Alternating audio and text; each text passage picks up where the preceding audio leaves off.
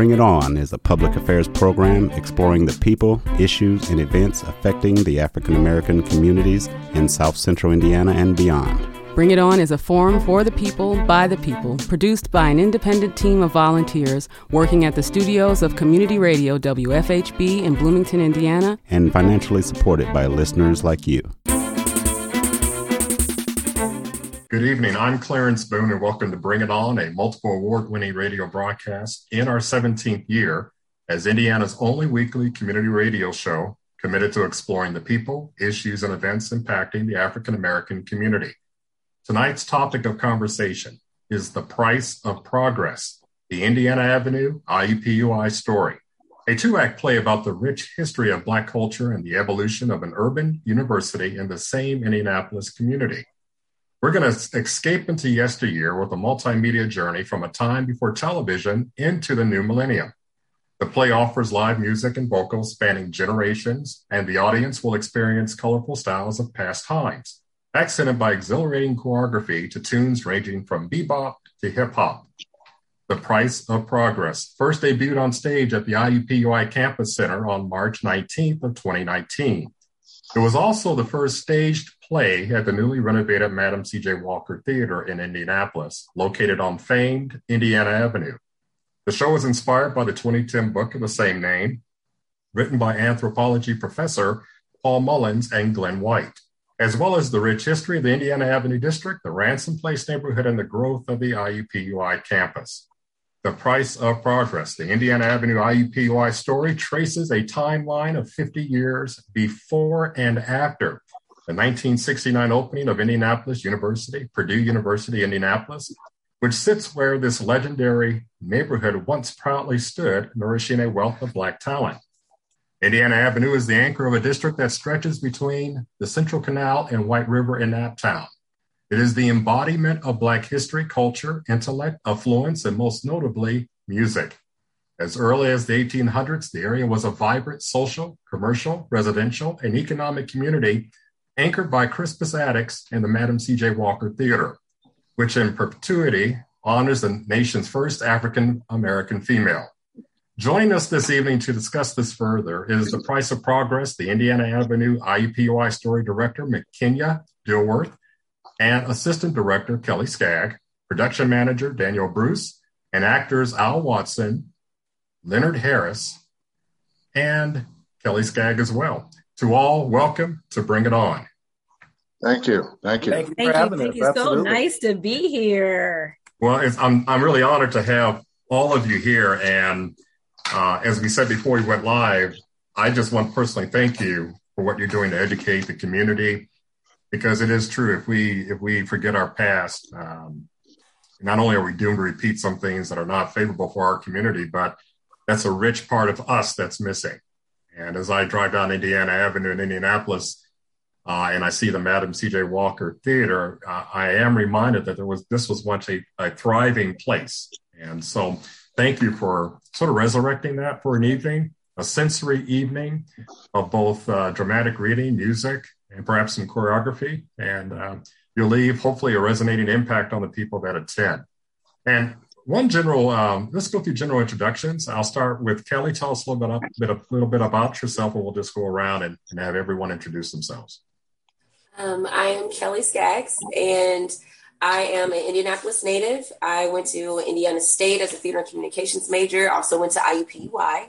I have been doing theater since a child and working with Vernon, honestly can say, for the last decade. And I was a part of the first run of this production, and I'm happy to be back for this run of the production. You have an amazing cast and crew, so super excited about this. Let's go to McKenya Dilworth, director. Okay, thank you so much. I'm so happy to be here. Happy to have the opportunity to lead the cast and crew of The Price of Progress. Want to really thank Vernon for entrusting me with such a treasure of a script, and just really just a wonderfully talented and skilled cast and crew of this production. I am a native of the great city of Gary, Indiana. Yes. Yes,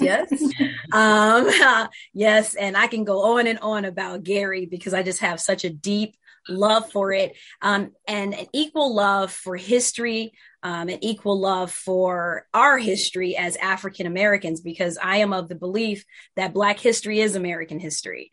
And so this production is so timely, so apropos, so appropriate for this moment that we're all living. I mean, we're living history of something beautiful, chaotic, eclectic.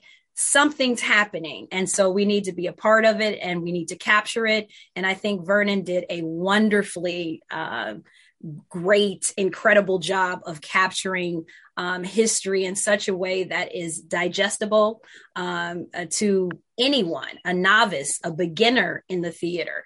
And so I'm just really honored and I'm happy to be a part. Thank you, Kenya. Al Watson, let's go to you. Good evening. My name is Al Watson. I'm a lifelong resident of Indianapolis, Indiana, retired, father of 5. I've got 4 girls and 1 boy. This is my second play I've done with Vernon. I did my very first play with Vernon, probably about 6 years ago. And I think he saw a little something in me and he's still trying to bring it out. That's all right. I think he's doing a fantastic job. The play tells a lot about Indiana Avenue that I can relate to because I was there. And it's a shame that the kids today are not going to see what the Avenue once was. Right. Thank you for that, Al. And now we'll go over to Laird Harris. If you'll unmute a little bit, I wanted you to introduce yourself and tell us your role in this play. Well, my name is Leonard Harris. I am originally not from Indianapolis. I'm actually from Louisiana initially, but I moved here about a year and some change ago. It's almost been 2 years now as a performer. I've been performing for a very long time. Been singing since I was about 4. I went to Northwestern State University of Louisiana for musical theater and dance as a major with a minor in music. I've performed classically all around the world and throughout the country. This is my 3rd Vernon production, but this is my first Price of Progress production, which I am very happy to be a part of, and very thankful for Vernon for bringing me back once again to deal with my shenanigans. All right. Well, thank you, Leonard, for that. And last but definitely not least, I purposely waited to introduce this lady because I have interviewed her many, many times before I'm bringing on. And in the city of Bloomington, where we both reside, she's been instrumental in putting together powerful theatrical performances with another lady, Gladys Devane, who both are thespians, and she's a major production manager with this particular The Price of Progress. So without any further ado, Danielle Bruce, tell us a little bit about yourself. Well, thank you, Clarence. It's great to be here. I came onto this production a little late in the game, but had just been working on Onyx Fest with Vernon, and it was an amazing experience as the production manager for Onyx Fest. And he said, would you be interested in taking a look at Price of Progress? And I'd heard about it. I'd heard so much about it in the previous years that it was performed, but never did get a chance to see it. And took a look at the script and thought, this is incredible. Got with the cast and with McKenya and thought, this is an amazing experience. I do want to be a part of this. And then that it's part of the reopening of the Madam Walker Theater. It's just and it's like McKenya was saying, it is such an important moment in history to be a part of this, to tell this story, and I think that, I think everybody's contribution is vital at this time. And it's great. It has been amazing, amazing experience. There's a lot of opportunities, for me personally as an artist on this show, and to get to do some really interesting design work as well. And I'm really looking forward to the synthesis of everybody's skills and talents. Well, thank you, Danielle. And, everyone's been referring to this person named Vernon, who we did not introduce. He's probably so widely known that we don't need an introduction for Vernon, but I will attempt to do that now. Vernon Williams, he's a man who wears many hats. and very gifted, very talented, very creative. Also from my hometown of Gary, Indiana. So me and McKinney, and I think anyone else from that great state of Gary. Oh, that's okay. We won't hold it against you. But anyway, Vernon is from Gary, Indiana. And I don't know how to sum him up in a very short way, other than to say, when his hands are on a project, you know there's something special about it.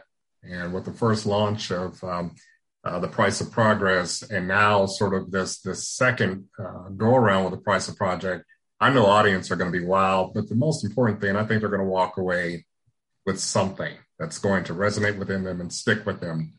And I've had the pleasure of working with him on several other projects for the IU Alumni Association, both for reunions that we hosted and for special events such as the inauguration of President Barack Obama and some other things. So he's a person who is high caliber and always puts his best foot forward, and all those who work with him come away feeling like, wow, we did something here. So that in less than 2 minutes is an introduction for Vernon. He's also director of the Onyx Fest, and I need to put that out there. Works at IUPUI in the communications department, but it has done a fine job in directing the Onyx Fest as an entity. Okay, I want to go right into this interview with the first question. Did I accurately capture the essence of Indiana Avenue and The Price of Progress? Madam Director, McKinney, did I capture things accurately? I think you absolutely did. And I think Vernon must have wrote that, because not taking anything from you, but it's just so laser point on. Harlem, it's basically the Indiana Harlem Renaissance. It was a place, and this is something that, please, Al, help me with, a place where the arts live, a gathering place. People have these sort of buzzwords now, creative space, sharing space, creating space. When we organically did that, it was a time when we just organically came together because we wanted to be a part of a community, an extension of our families. This is where, proclivities were nurtured. If you were kind of tapping all the time and got in trouble in the classroom, this was a place where you could get that bucket and you can go ahead and hone those skills of drumming. Or if you were that talkative, loquacious kid in the classroom and you were getting in trouble, this is a place where you could now be dramatic, so so you did accurately capture sort of the essence of what we want to give our audiences about Indiana Avenue, such a special place, and to have it at the Madam Walker Theater. I always kind of take a little bit of issue with the fact that people say Madam Walker was the first African-American millionaire, I should say, because she was the first self-made woman millionaire. And that is, that says to me more than she was just the first African-American, because she was the first self-made female millionaire. And this was at a time where we were discounted. I'm teaching my children in the English class about marginalization and the concept of equality. So when you talk about the intersectionality of race and gender, you talk about ceilings.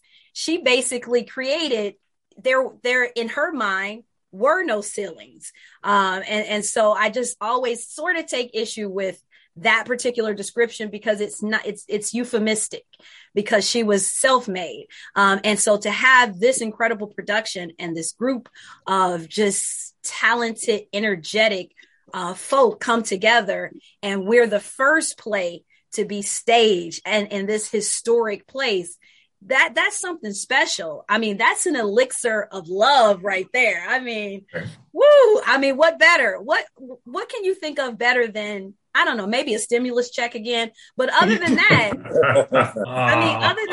I'm thinking this is where it is. Right. Thank you, Madam Director. And let's go to your Assistant Director, Ms. Skaggs. Anything to add to that? excuse me. I mean, McKinney kind of took the words right out of my mouth. Absolutely, it's our history, and it's a portion of history that is untold. And the fact that it's being put to music and it's being put to visuals and actual photos from those times, I mean, it just kind of puts you in a setting where you're actually there, being able to experience it, even if you weren't there to literally experience it. So, I mean, I don't know if I can elaborate any more than that. Well, thank you. Thank you for that. And I will let you know a little secret. Vernon didn't write these questions. Okay, moving on. What is the running time of the play? So Danielle? I want to say we're about at 90 minutes. And we're going to shave a little minutes off. It's a healthy 90 minutes. It's a healthy 90 minutes. It's a robust 90. Okay, so about a 90-minute experience, a 90-minute journey. And Danielle, this question's for you. What lengths have you gone to transport the audience member on this historic journey? Because in the description, we talked about sight, sound. We talked about music, of course, which can transport us. What lengths did you have to go to create that? I think this shows an incredible synthesis of the potential for the visual, which is in both video and slides. So you have still photographs from the period. You have video that is either from the period or the commentary is there from contemporary perspective with all that benefit of the years. And then you have visuals in the dancing, as well as hopefully what we create on stage that is the backdrop that gives people a sense of the setting. And I think it's a stylized approach, but it's also, it gives you a sense of period in some ways. And then as it gradually moves farther downstage, it becomes more and more contemporary and in the now in that way, and so it's almost like paper dolls kind of come to life in a strange sense, like it gets more and more animate as it comes farther downstage toward the audience. And the color scheme is really simplified. It's to black and white with a little bit of red, all throughout. So things that we want to focus on are the focal points with those red moments. And I think it'll visually be very appealing. And I think it's just, it's a great way to keep an audience's attention, which we know is so difficult in this day and age. It has a lot to look at without it being, we hope, overkill, Okay. Well, thank you. For our two actors, Al Watson and Leonard Harris, this question's for you. How much of a challenge was it to get these characters to sort of come alive off the stage and connect with the audience? The character creation part, are these hybridizations of actual people that once lived? So what went into your craft to convey that to the audience? We'll start with Leonard first. Ooh, yay. Well, I'll say that for me and in my experience, it's more of understanding the history behind what you're doing, or the intention behind the character itself. And the entire show is designed to tell a story and designed to drive home this you want to leave the audience thinking about what you just did. You know what I mean?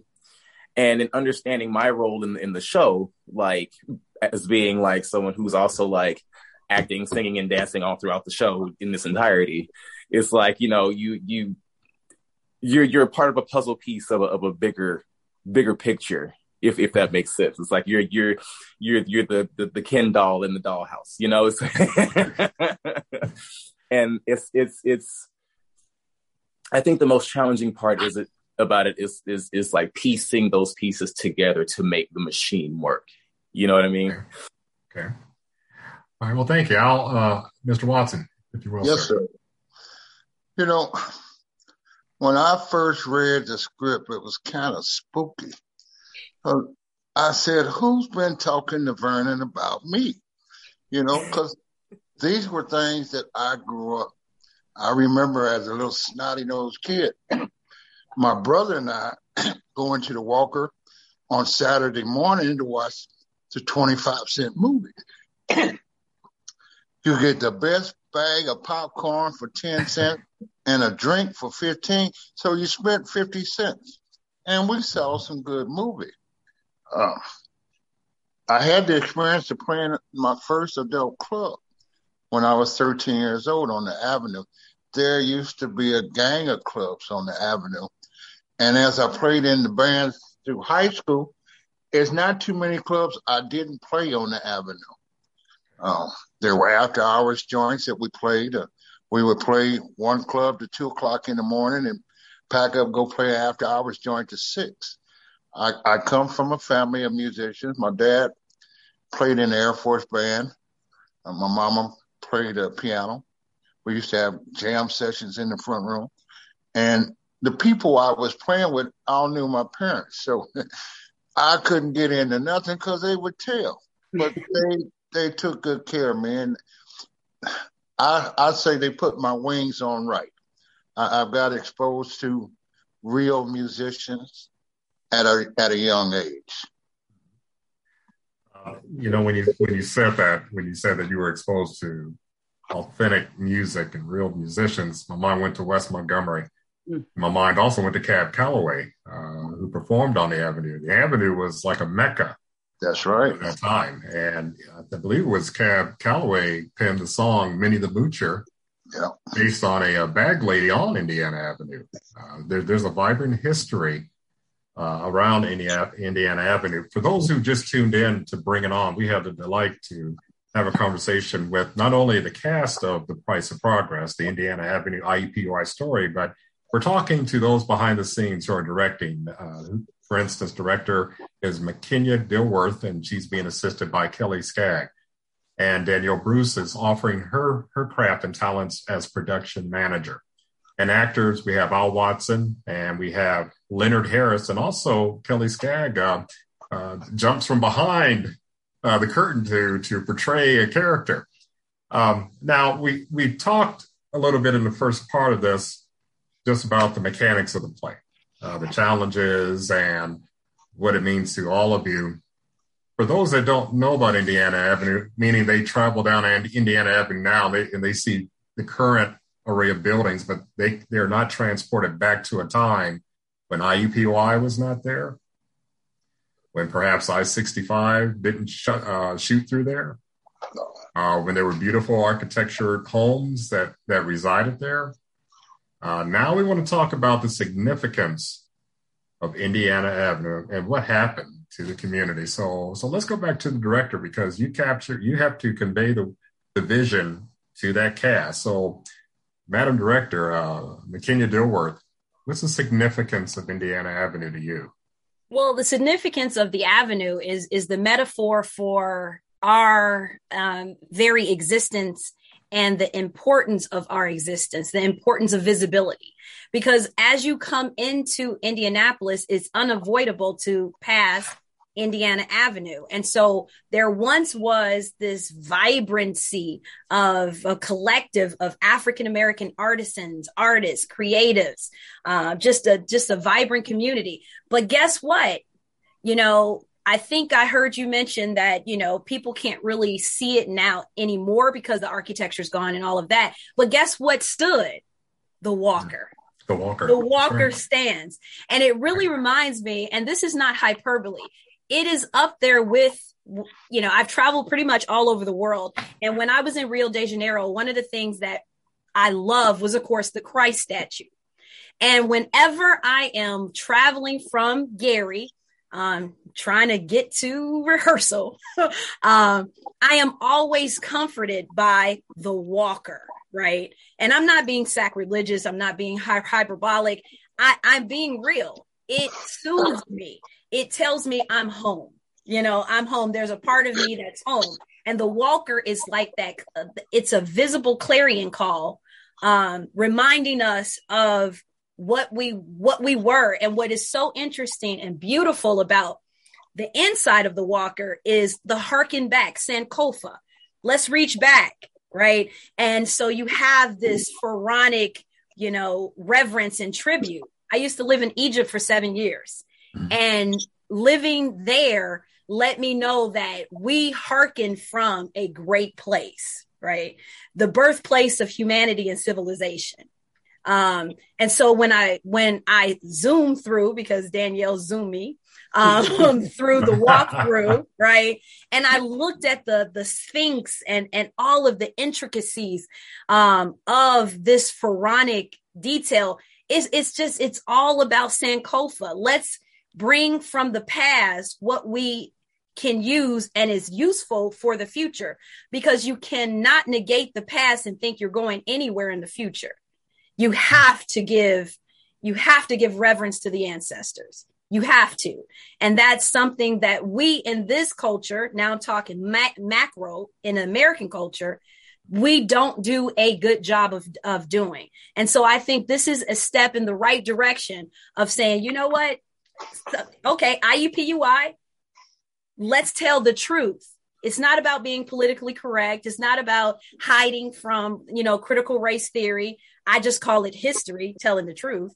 So if we would commit to telling the truth, and this is what we're doing, we can get closer to what's called reconciliation and healing. That's what I think. That's how important I think this piece is. And what McKenya just described is when you go into the Madam Walker to watch a performance, a movie or a play or a concert with the accents and motif and everything sort of Egyptian/African, you're sort of put into a certain state of mind as you sit there and you look around at the ornate artwork and the ornate craftsmanship of the pillars, and you're thinking, wow, this was something special. Well, imagine audiences back then walking in and experiencing that. It's like, leave all your burdens outside. Let's go back to where we've come as a community, as a people, right. As African Americans. Yeah, wade in the water, as you say. Mm-hmm. I read somewhere, and actually now Vernon penned this, and trying to describe Indiana Avenue, he compared it to, and for our Gary folk, you will understand this, to Midtown and Gary, Indiana, to the South Side in Chicago, to the Greenwood area of Black Wall Street in Tulsa, Oklahoma, to U Street in Washington, D.C., to Sweet Auburn Historic District in Atlanta, and the 10th Street Historic District in Dallas, and of course, Harlem, as this place in the Midwest, this Mecca where not only artisans from jazz artists, you could almost say almost came close to being the cradle for jazz music, but talent, business individuals came through. And of course, one of the most resilient, phenomenal, self-made African-American women millionaires, Madam C.J. Walker, built an empire on this block. And I'm so glad that it's still there, still standing in the Urban League next door, for all this represents to the city of Indianapolis and all those who visit. I do want to ask Al Watson, because you said something interesting that you lived it. And you gave an example of going there and having the world's best popcorn. I may have to push back because I think the Gary State Theater had the best, or the Palace Theater had the best popcorn, but I understand what you're saying. Popcorn. What else took place there? I mean, I know we had Crispus Attucks, which itself is just, history, but what else was at the Madam C.J. Walker that people flocked to? Of course, you get your hair done. It was one thing. Now, she created her own hair product. Musicians wanting to be discovered would play outside the Walker. And a lot were discovered by name acts and either taken inside to play with them or taken on the road with them. A lot of people were discovered off the avenue. At one time, there were 32 clubs on the avenue. And there are not any now. And when I think back, I really didn't know what I was in the middle of. And it's just flat out history. I was playing music with guys that were big names, and they were just some of Daddy and Mama's friends back then, And it wasn't until I got older that I realized who these guys actually were. Jimmy Cole, one of the local jazz saxophone players in Indianapolis, is my uncle. I played with his band, his big band, and his combo for about 7 years. I met a wealth of people playing with him. I learned to do music the right way. They took me under their wings and showed me the things to stay away from.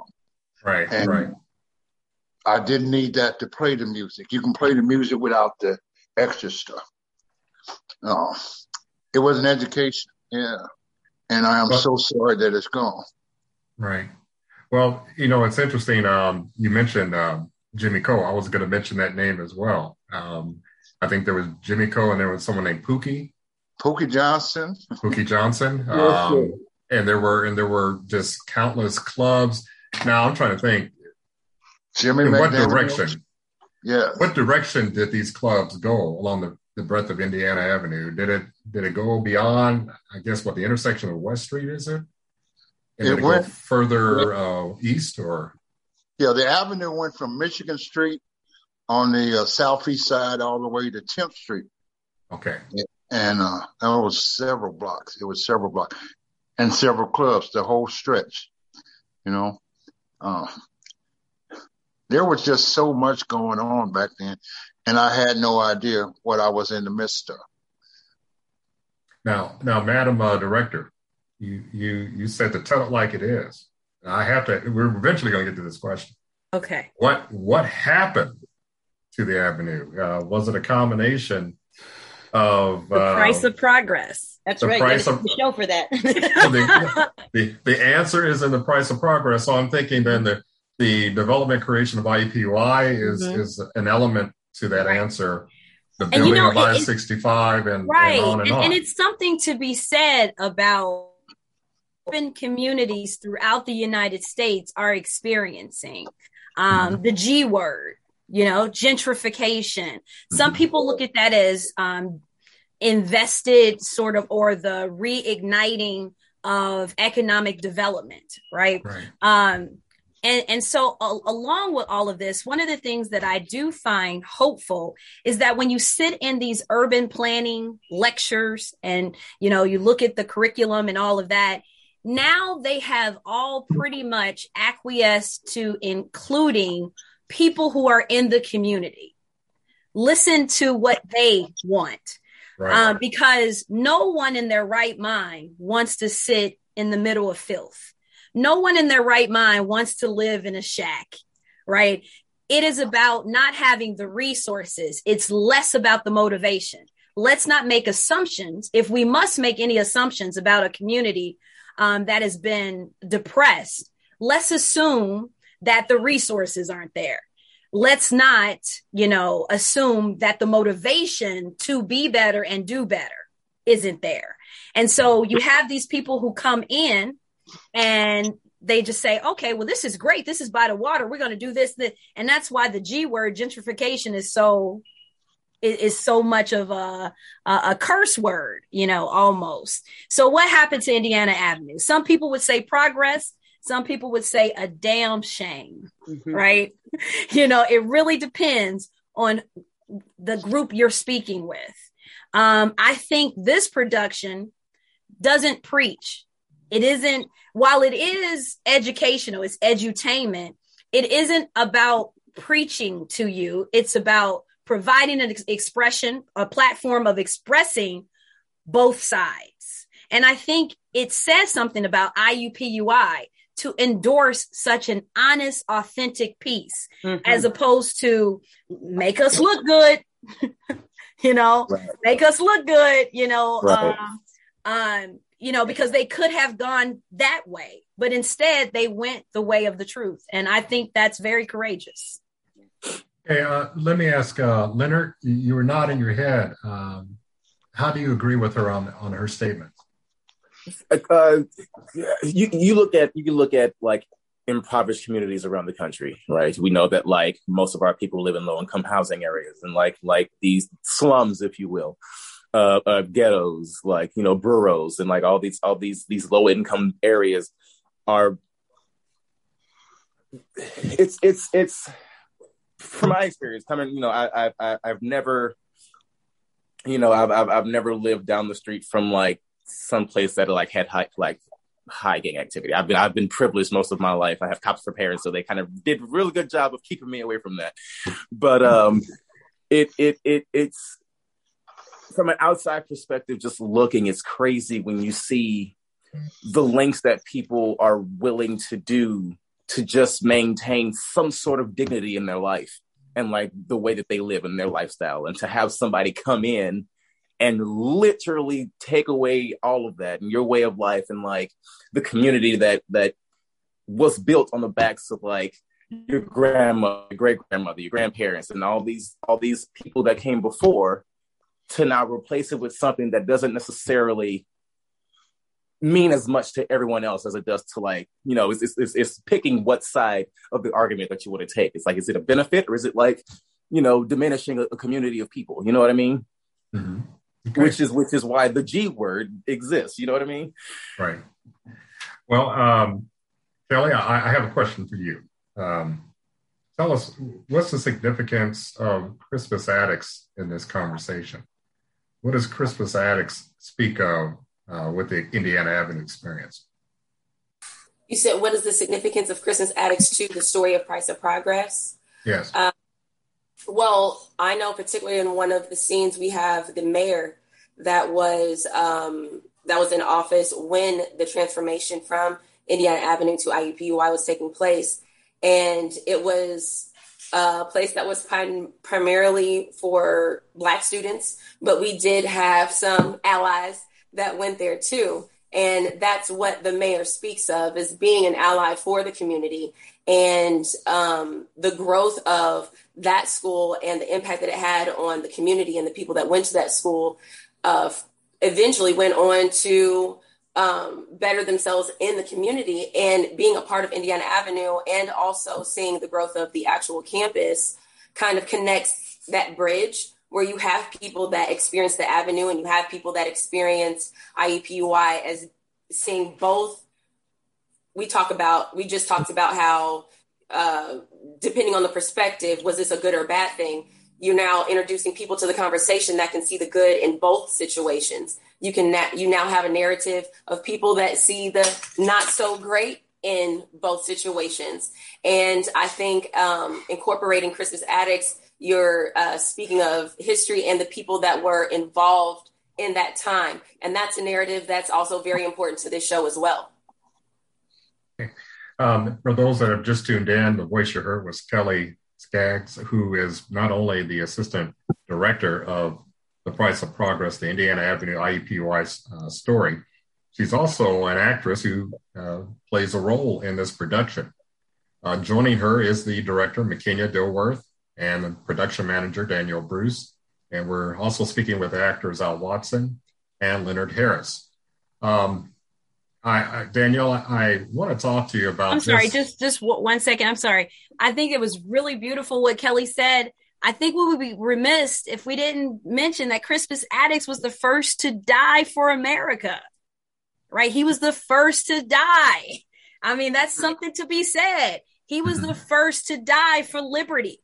He was the first to die in the Boston Massacre, right? And so that is something, there's just so many layers to this. Names mean something. Madam C.J. Walker means something. This is posterity. This is historic. So I just had to put that in because I didn't tell you what I did professionally. I do theater professionally, but I'm a teacher too. Right. So taking that example, would you say Indiana Avenue sacrificed itself? Are you asking for me? Our current generation? Well, Absolutely. I'm asking director because I want to continue that line of question. You brought it back, girl. Right. But Danielle Bruce, I have a question for you in that you did some heavy lifting to sort of create sight, sound, and to make sure that things flowed, and using the different senses that we all have. You wanted people to experience Indiana Avenue visually through hearing and on and on and on. So tell us, what lengths again did you go? You talked about color schemes, the black and sort of incorporated with the red, and that denoting certain things. when I see black or black and white, I'm taken back to a certain era automatically. I just am. I mean, most people are. But tell us what other things you incorporated into this production. I will say this. I think with the use of the black and white, for clarity, it's really the idea of using black and white, but the white and red will kind of be there and to symbolize IU, but the gold with the black, if that ever happens to be on stage together, is for Purdue. And then, it's nice to have that kind of that color bouncing across the stage in a way of this landscape of symbolism, but I'm an extremely multisensory artist anyway. And I think that, when you can speak to more than one sense at the same time, people are immersed in the experience, and then you have much better chance of it resonating and them going on to, they really remember it because it captivates more than just one sense. I mean, if we could use smell, we would, because my goodness, that attached to memory is great. It's a shame that we can't actually, capitalize on that, but, not at least maybe inadvertently we do, but you know what I mean, but not on purpose. And, but definitely the visuals, and then the sound is such an important aspect of this show because of the music, but also just, it really marks a different time. And because this is a historical piece, there are different sounds today than we had, 40 years ago, 50 years ago. And you don't know it until it's brought to your attention. And then you start to go, oh, this is a different sound. And you know how you can just feel when you see a movie that's made from the 70s or a movie about the 70s? You know what I mean? That's made today.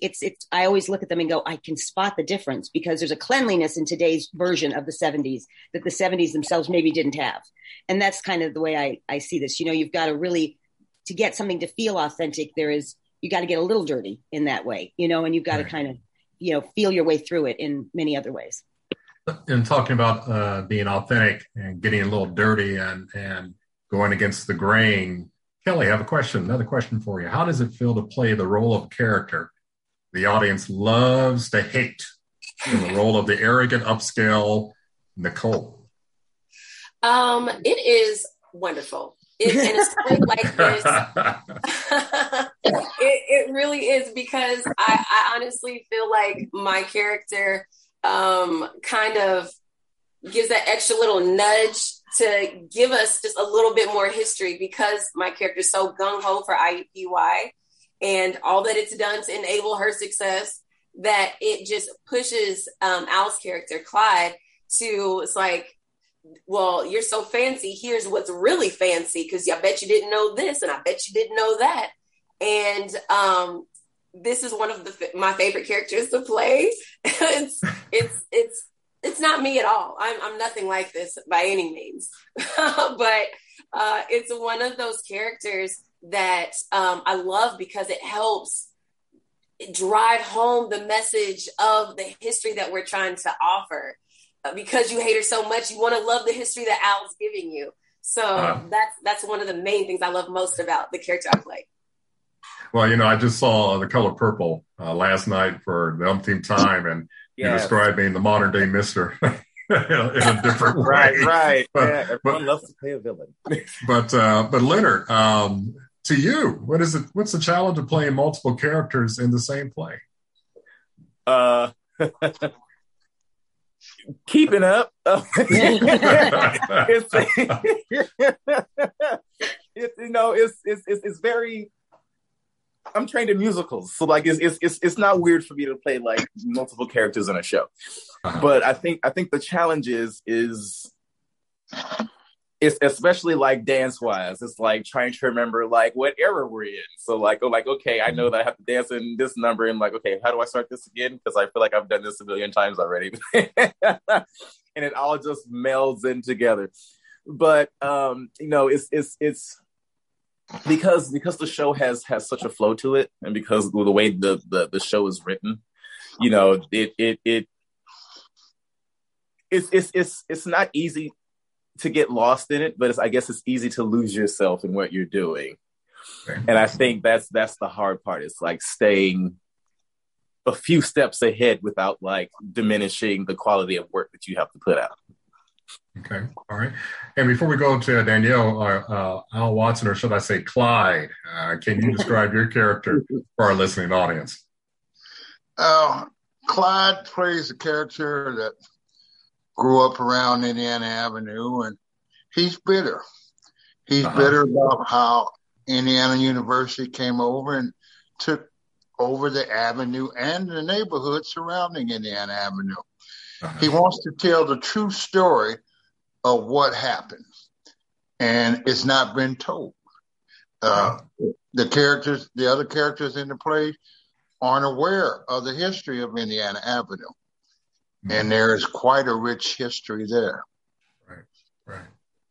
Well, I thank you for that. And, I think at the end of the day, or at the end of the robust 90 minutes, people are going to walk away carrying something. And I really want to get to this because I think the success of a production and the crew, not only the characters, but then the directorial staff, is what's going to resonate with people as they walk away. And I know, along with telling the story of Indiana Avenue, what do you hope the takeaways will be that the audience will take away? And then also the cast. You're living this, you're breathing this, and 10 years from now, you're going to look back and say, I was a part of this, but what are the main takeaways? And I go back to Kelly, I go back to McKenya, and I'm going to ask Danielle the same question. So Kelly. The biggest thing that I want people to take away, here recently, I've been networking with quite a few of artistic people in the city. And the common narrative is that there's a misconception that you have to go to California or you have to go to Chicago or to New York to really prosper as a performer or an entertainer, as an artist. And knowing your history, knowing the history of Indiana and Indiana Avenue, knowing that it was right up there with Harlem and all of that, if it can happen once, it can happen again, right? And so if you know your history, they always say, if you don't know your history, you're doomed to repeat yourself. But this is one of those situations, if you do know your history, you could be blessed into repeating history and creating an Indiana Avenue all over again. And I hope that it's one of those things that people are empowered by the evolution of the world and how it works, but also inspired to create your own. Like our ancestors are the ones that started the Indiana Avenue in the beginning, and it's up to us to recreate that as we see fit through social media, through what we have locally. So I just hope this story is an inspiration that something great was here and something great or even greater can still be here.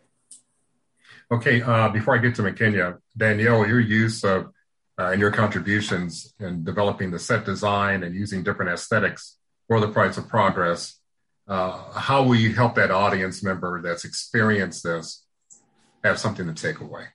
Well, I think it's just that immersive, multisensory experience. If we do our job right, they will feel like they've stepped back in history for a minute. They got a glimpse of it, and that they are inspired enough, because coming up from Bloomington to Indianapolis, I see Indianapolis is crackling. It is ready. It has so much going on artistically that it's on the verge right now of something beautiful and great can happen. And if this show is any part of that push in that direction, I think it will be just a magnificent contribution. And it is absolutely possible, because it does remind you, but it also speaks to, this isn't a one-off. It doesn't have to be a one-time thing. This can, like Kelly was saying, this can very much happen again if you really are paying attention to, without it being something that has to be to put you through turmoil to do it. You know what I mean?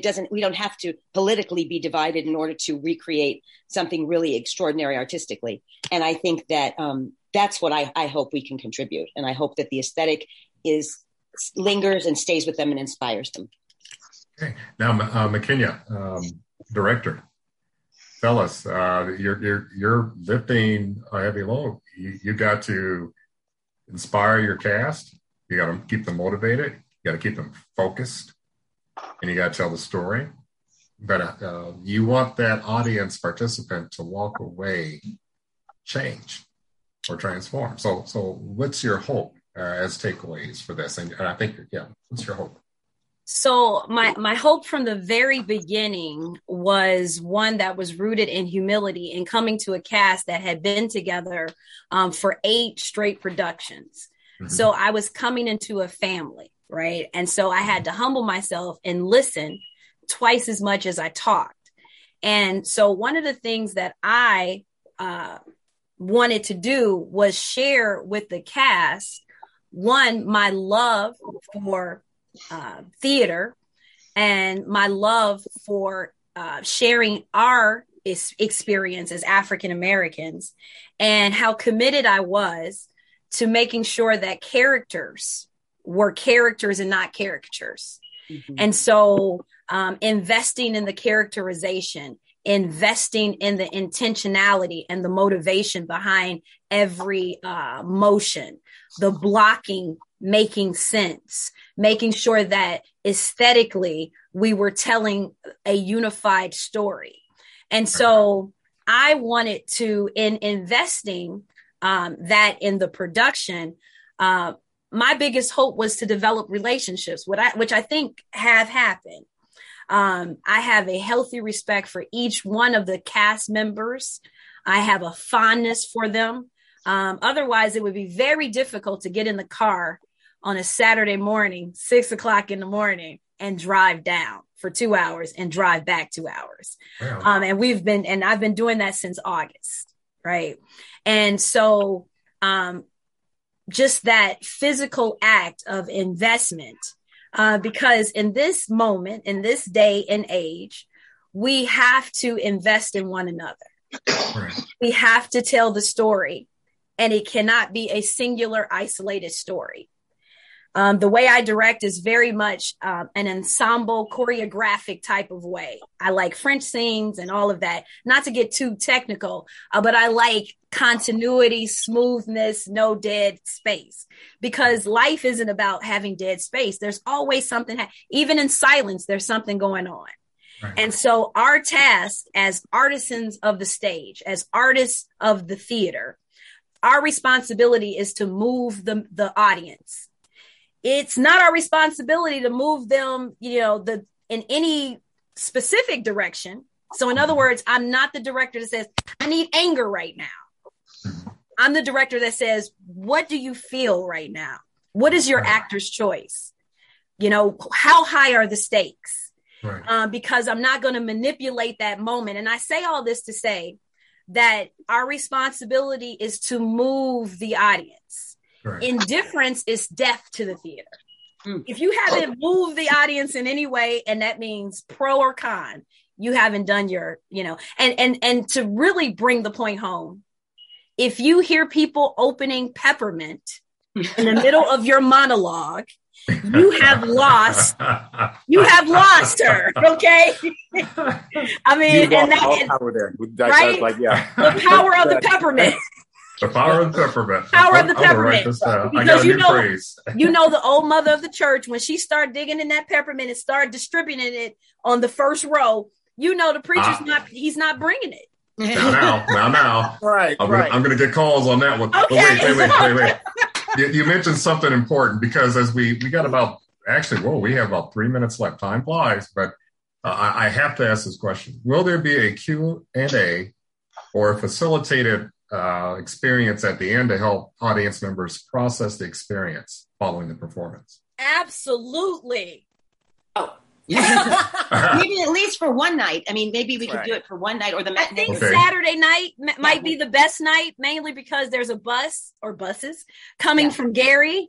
And so some of my students, my drama students, and they're taking a bus and they're coming from Gary. So a Q&A, and they're going to definitely ask questions about characterization and motivation and intentionality and research and all of that, hint, hint. And so, you guys are prepared. I am so, and so it has been wonderful to watch cast members actually say things like, you know what, I didn't think I could do that, or I feel like I can do this. That to me is testament that we did something right.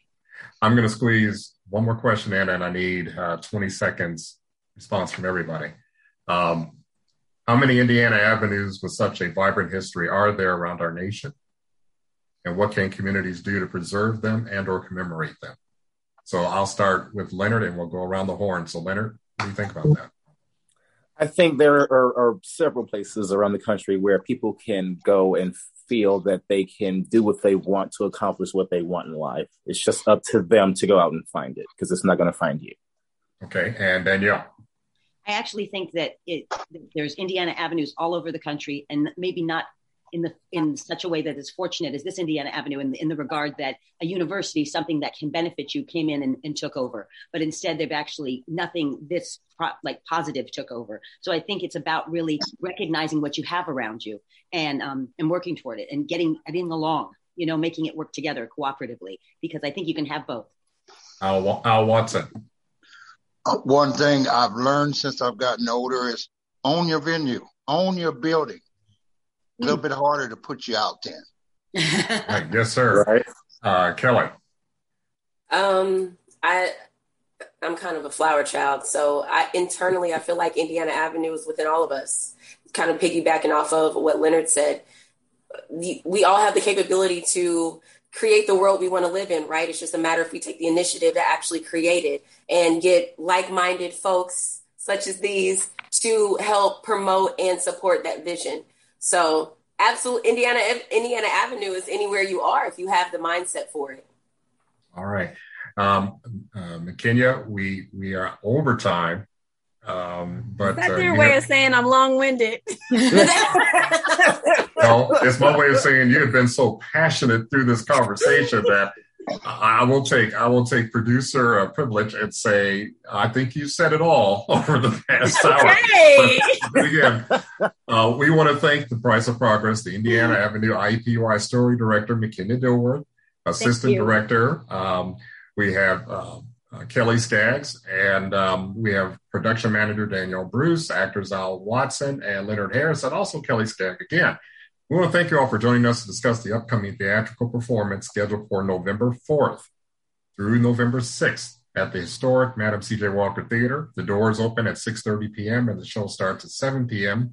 Admission is free, but a ticket is required and obtainable at onyxfest.com. That's ONYXFEST.com. Bring It On has an open submission policy, so if you have an idea for this program, let's hear it. Send an email to our volunteer staff. The address is bringiton@wfhb.org. And if you have an event or happening the African-American community should know about, please send the info directly to the Bring It On staff. Or if you want additional information about a calendar item or any of the guests you've heard tonight, contact us at bringiton@wfhb.org. Our show's executive producer is yours truly. Our assistant producer is William Hosea. Our consultant and WFHB News Department Director is Cade Young. Our program engineer is Chantal LaFontaine. Our original theme music was created by Jamil FM with additional background tracks by David Baker.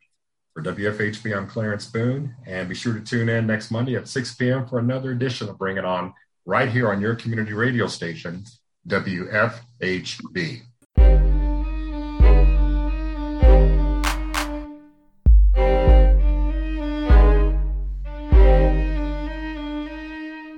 You've been listening to Bring It On, a volunteer-powered production of Community Radio WFHB in Bloomington, Indiana. Bring It On is your forum for open dialogue on the people, issues, and events affecting the African American community in South Central Indiana and beyond. Send your comments, suggestions, and story ideas directly to the Bring It On staff. The email address is bringit@wfhb.org. That's bringit@wfhb.org.